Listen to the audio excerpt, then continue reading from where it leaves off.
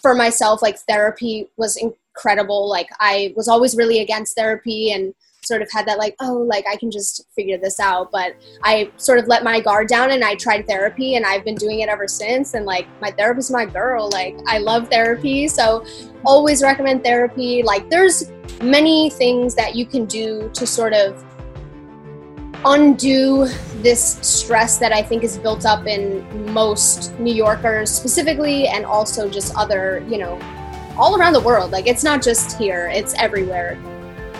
Welcome back to Fit as a Fiddle. I'm your host, Dr. Sneha Ghazi. I am a physical therapist and owner of Sneha Physical Therapy located in New York City.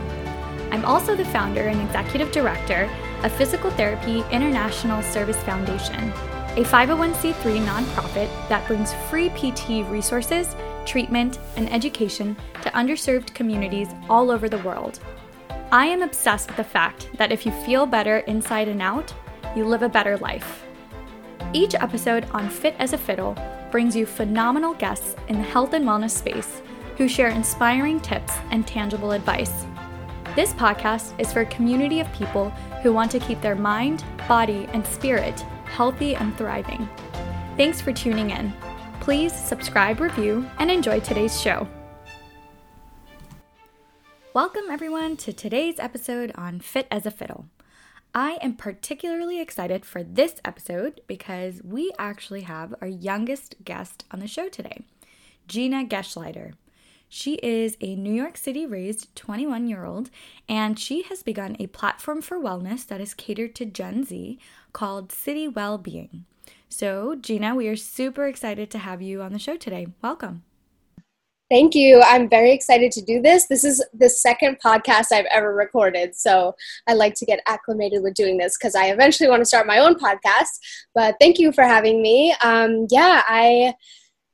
I am just excited to share more about what I do because I have like a pretty low following, and I think as you try to grow as like a young, entrepreneur or building a platform, it can be a little hard. So just sharing my vision and what I want to do is really important to me. So I'm happy to be here. Well, we are happy that Gen Z is looking at wellness the way that you are, and we're happy to see that hopefully soon you'll be a pioneer in the New York area to help younger generations like yourself cope with the unique challenges, which I'm interested to hear all about today. So first, start off telling us a little bit about yourself, what you do, and then a little intro on how City Wellbeing came about. Yeah, so I'm 21 years old. I'm born and raised in downtown Manhattan, so very busy always. And I graduated high school from a school called City As, which was an incredible alternative high school in New York. And they really just like prepped you more for life in college as opposed to the other high school that I had attended. So I graduated there in 2017. And after that, I started working with a company that was all about essential oils. So being there, I really got familiar with wellness and how, caring for our bodies, not only with products and all natural products is very important, but also just our mental well-being. At the time, I had also been experiencing some pretty heavy anxiety. And so working in an environment that promoted wellness and me needing to cater to my own mental health was kind of my introduction to wanting to do this work, specifically for my generation. My first sort of step was going to the Institute for Integrative Nutrition, which is a pretty popular program. It was an incredible experience to learn more about nutrition, but also about, they like to say, what feeds you off the plate. So I got most of my education from there, but also just experimenting with different practices like mindfulness and all of that, just sort of building my own routine to get my mental health on track and be flourishing. So I did that, and then I wanted to share what I was doing because I found I was healing and doing all this great work, but the people around me were still struggling with their mental health, or whether it be sleep, all over the board. So I had started a blog, and it was nice because I got to, share some of my tips, but I had a bigger vision for what I wanted to do and the people I wanted to reach and to make it accessible. So I decided to start City Wellbeing, which is a wellness sort of hub for Generation Z or young adults, really anyone. It caters to anyone. I've had like older people read the blogs and they love it, but it's specifically designed for urban youth who I feel is specifically stressed and anxious. And I know that like city areas are highly associated with like mental illness and depression and anxiety. So you can imagine for youth who, our brains are developing, it can be really overwhelming to be in this setting, dealing with all of that. So that's kind of my background and my story, but yeah. Great. So you touched on how urban youth are more stressed and anxious. So from a historical perspective, we went through an industrial revolution and we left the rural areas. And then, about 3 decades ago, we basically had a technology revolution with phones and the internet and really everything that's completely shaped the fabric of our society and how we live our lives. So from your perspective, why are your challenges as an urban youth unique from someone, say, 15 to 20 years older than you?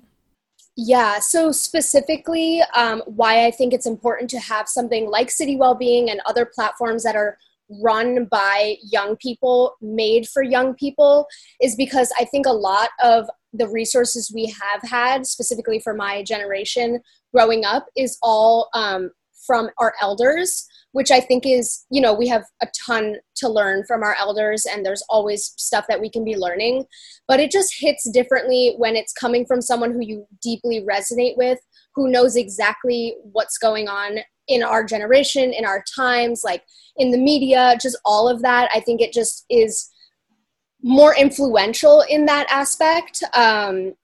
Not to discredit like all of the resources we do have, but also not to mention that a lot of those resources are also inaccessible for young people who, can't afford to, even if it's physical wellness, like can't afford to go get a massage or can't afford to go see an acupuncturist. Like there's a lot of levels to it with the accessibility. So I feel like for starters, it's really important to have something that is accessible, that is free, that is run by your people that like you can resonate with. So that's really also why I think it's important to create this platform and also create a space for other young writers, because this blog is not just me writing, which my original blog was. This is, city youth coming together and sharing their self-expression, their tools, their tricks, like all of that.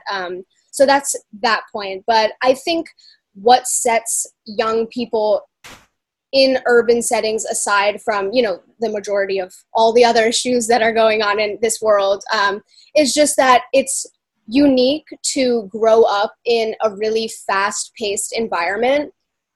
Even from like when you're little and going to school, like there's traffic and there's, you're in the subway and you're in busy settings and it can really, really be distracting. And even as a 21-year-old, like I'm still distracted if I go outside. So you can imagine being so young and, going to school at 7 a.m. and needing to like take in all this information, but there's also so much going on. So I think from a young age, it starts to take its toll, just like the fast-paced environment, the busyness, like when you picture New York, for example, which is like where I'm from, so I can speak on that, like it's hustle and bustle and it's just a mess, and that can all really, really affect your mental health in my, opinion, and I've seen that for myself.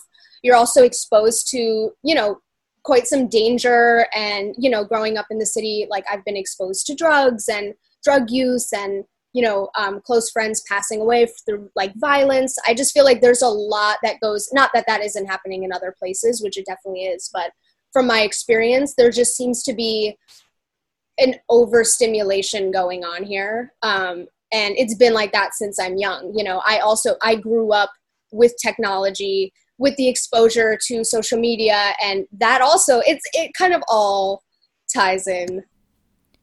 Yeah, and urban areas have this huge discrepancy also, right? With hyper wealthy, uber poor, and not as many middle class people as the suburbs. So there's this huge socioeconomic gap that also contributes to a lot of this problem. But you just brought up social media, which is really the cherry on top, right? Yeah, that is the cherry on top. And also, just to touch on what you said too, for young people, specifically those who I know, it's also really unattainable to afford a home in New York City. And a lot of the people I know are still in, toxic households with toxic family members, and they're sort of forced to be in these environments. And that's another aspect that kind of plays in, is your home environment really, really affects your mental well-being. So that is another thing. It's really hard to move out and move on from, and grow up, because it's just hard to get work, especially now with COVID, and it's just all of that. But yeah, social media is definitely it is the cherry on top, the overexposure and all of that.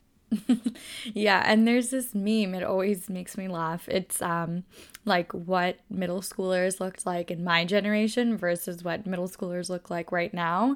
And it makes me laugh because it's so true. It's just such a huge generational gap in the way that we dress and perceive our environment.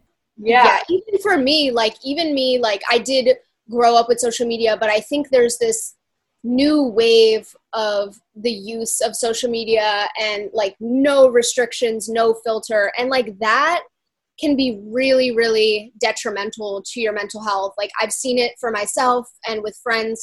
Social media breaks are extremely important. And we can talk about, what we can do moving forward from this. And that is one of them, social media breaks and having boundaries, because I think we just aimlessly scroll and we're processing so much information on top of all the other information that we need to process. The only thing I will say about social media, which I mean, Instagram specifically is the platform I find myself on the most. You can sort of filter what you see, as opposed to something like Facebook, where it's sort of this jumble of information and fake news and stuff that's going on. I just feel like Instagram, you have access to healers and you have access to, motivational speakers, and, all of that is really important. So I think the use of social media, you can use it as a tool. And a friend of mine, someone I know, is actually creating a platform based on that, because we have social media, we have technology, and we might as well use it to our advantage. But yeah, it can certainly be very overwhelming. Yeah, social media is so powerful, and with great power comes great responsibility. And so it's important to curate your own feed and the information that comes into your daily life. And sometimes that's hard, right? Because there's a lot of comparisons on what is popular, good, or right at the time. And all of that is shaped by the influencers. So that's just something to think about. And now you've highlighted the issues here in your generation. And so now, what are the solutions? What are steps that people can take to help alleviate some of these issues in their daily lives? Yeah, I mean, for starters, specifically, from my own experience, mindfulness practice has been incredibly useful, especially knowing that we have all this information and the stimulation, being able to really hold an outside perspective and just sort of view things without judgment and without trying to change them, and being I don't know, I think mindfulness for me has just been really the most influential practice that I've implemented, and it allows me to sort of float through my day without feeling the need to take in everything that's around me. And again, like we said, growing up in this sort of setting, that's what you're doing constantly, processing new information. So being able to have an open sort of perspective on that is really important. So I always recommend mindfulness practice, whether it be morning meditation or actually doing a program. The program I did, I'm not sure if I can mention this, but I'm going to mention it, is Mindfulness Daily with Tara Brach and Jack Kornfield. It's a 40-day or 40 session thing. And pretty much each episode is 10 to 12 minutes. And they explain mindfulness and what they're going to be sort of doing in that practice specifically. And then they give you a practice. And that changed my life, hands down. So I always recommend mindfulness and solitude, meditation, just to be able to sort of like fluctuate through your day. Like, it's just really important to have a practice that keeps you grounded, because it can feel like you're just floating through a mess of stuff. So there's that. There's also finding community like what I'm providing, I think is important, because again, it's young people coming together. It is a community in my eyes. And I think that that is really influential, because there is a sort of comfort in resonating with others and knowing that you're not alone. And to sort of like give an analogy, like with COVID, it's, you know, it's a horrible situation. And I think everyone is feeling so stressed out about it, but there's comfort knowing that we're all stressed out about it, you know, if that makes sense. So finding your community, finding groups of people that can support you and like help you and guide you, not only experts, because obviously that is important to like seek treatment as well if you are like going through dark times or struggling with anxiety. For myself, like therapy was incredible. Like I was always really against therapy and sort of had that like, oh, like I can just figure this out. But I sort of let my guard down and I tried therapy, and I've been doing it ever since. And like my therapist is my girl. Like I love therapy. So always recommend therapy. Like there's many things that you can do to sort of undo this stress that I think is built up in most New Yorkers specifically, and also just other, you know, all around the world. Like it's not just here, it's everywhere. So there's a lot of practices that you can do. And also like making yourself aware of what triggers you, you know, like for me specifically, like being in the subway is really triggering for me. And so I tend to not take the subway at busy times or at all. And I mean, now I'm not taking the subway, but before then. So just like being aware of your triggers is really important. Yeah, like there's a lot you can do. So the list goes on, but those are just a few things that always come to mind when people ask me.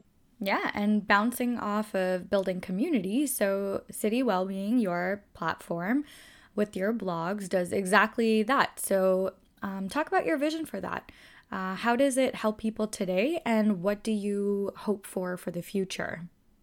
Yeah, absolutely. So like I've sort of said, it is a blog. So we do have various articles touching on mental, physical, spiritual, emotional, sex, you know, education and sexual health, relationships. Like we do have those blogs, which is sort of our staple of what we provide. But then we're also gearing in a new direction of creating a vessel for voices, is what I'm going to be calling it. And it pretty much provides a space where people can share their own experiences anonymously or publicly, whether it be on sexual abuse, sexual assault, racism. Also, like within our school systems, there's a lot of like corrupt behavior that goes on. So just providing a platform, honestly, it can be anything, any experience, any tool, and just giving people the opportunity to share their own voice. And I think, again, like that ties back with the resonation, like there is that comfort in knowing that. So being able to provide a platform where people can share how they feel and what they've been going through, which is also very therapeutic for the person writing, in my opinion, but also for whoever is reading it.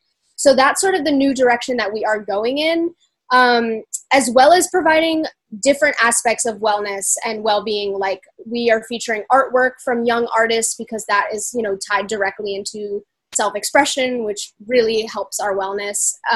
So we're providing that. I do also sound baths. I'm beginning to learn sound baths. So I'm going to be providing like episodes or, you know, I don't know, soundtracks of that. So it's sort of like, again, this wellness hub ran by young adults, featuring young adults, experiences and stories and blogs. And yeah, I mean, the main goal is just to provide that platform and have it be a very open, diverse space where people can feel comfortable sharing and reading from, but also providing physical spaces, which is sort of the end goal, or not the end goal, but one of the goals is to create physical spaces that young people can come to rest and reset, providing meditation spaces. And I just have sort of this vision of having like a wellness space for young adults, because I remember growing up, not that like I would have maybe gone to one of these, but if I would have known that it's run by young people, I might have wanted to go. But yeah, just like having a safe space is really important, something that's aesthetically calming and you're just supported in that space, maybe like providing experts. So that's sort of the goal and the place that I would like to eventually end up, but that is a lot of work. So that's sort of the vision that is ahead, and just pushing City Wellbeing to its full potential so that we can provide a space that's always accessible and always, flourishing. That's absolutely amazing, Gina. You are an inspiration, and to hear what you're doing and what you plan to do is really, really, truly awesome. This is definitely a unique space, and I know that everyone I work with who is involved in mental health, they're older, and our experiences are different from yours. For all the reasons we spoke about today. So it's great to see that young people are advocating for themselves. And with you, it's also amazing that you're able to come from a place of experience and share your stories about anxiety and the mental health challenges that you've gone through yourself. So I'm so proud of you and super excited to see what you do in the future. So we'll definitely have you on the show again once all of your plans come to fruition. And for everyone who's listening, if you know someone in that generation, it's great to see that there might be a place for them very soon. And also just to open up your mind about what youth are going through today. Yeah, that means a lot, because I usually don't reflect on any of this with, people who are even slightly older than me. It's usually just within my young generation, and we have these discussions. And I've been noticing over time, like there's many people my age who are gearing towards catering to their wellness and who want to be healers. And that like makes me really, really happy knowing that, because growing up too, like you don't really think that anyone will go in that direction, especially in New York. Like it's super just messy, and I really didn't expect to see like many people my age be so interested in health and wellness and catering to that. So it is really fulfilling to know that I'm a part of that, and I can provide a platform for, anyone to come and seek guidance and motivation. Amazing. Thank you so much, Gina, for coming on the show today. And I hope to have you back on sometime really soon. All right. Well, I'm always around, so I would love to at any time. A big thank you to everyone who listened to today's episode. Thank you for investing in yourself and your well-being. The goal here is to educate and be educated. If you learned something new today, please subscribe, rate, and review. It means the world. I will see you again next week with an exciting new guest and topic to share with all of you.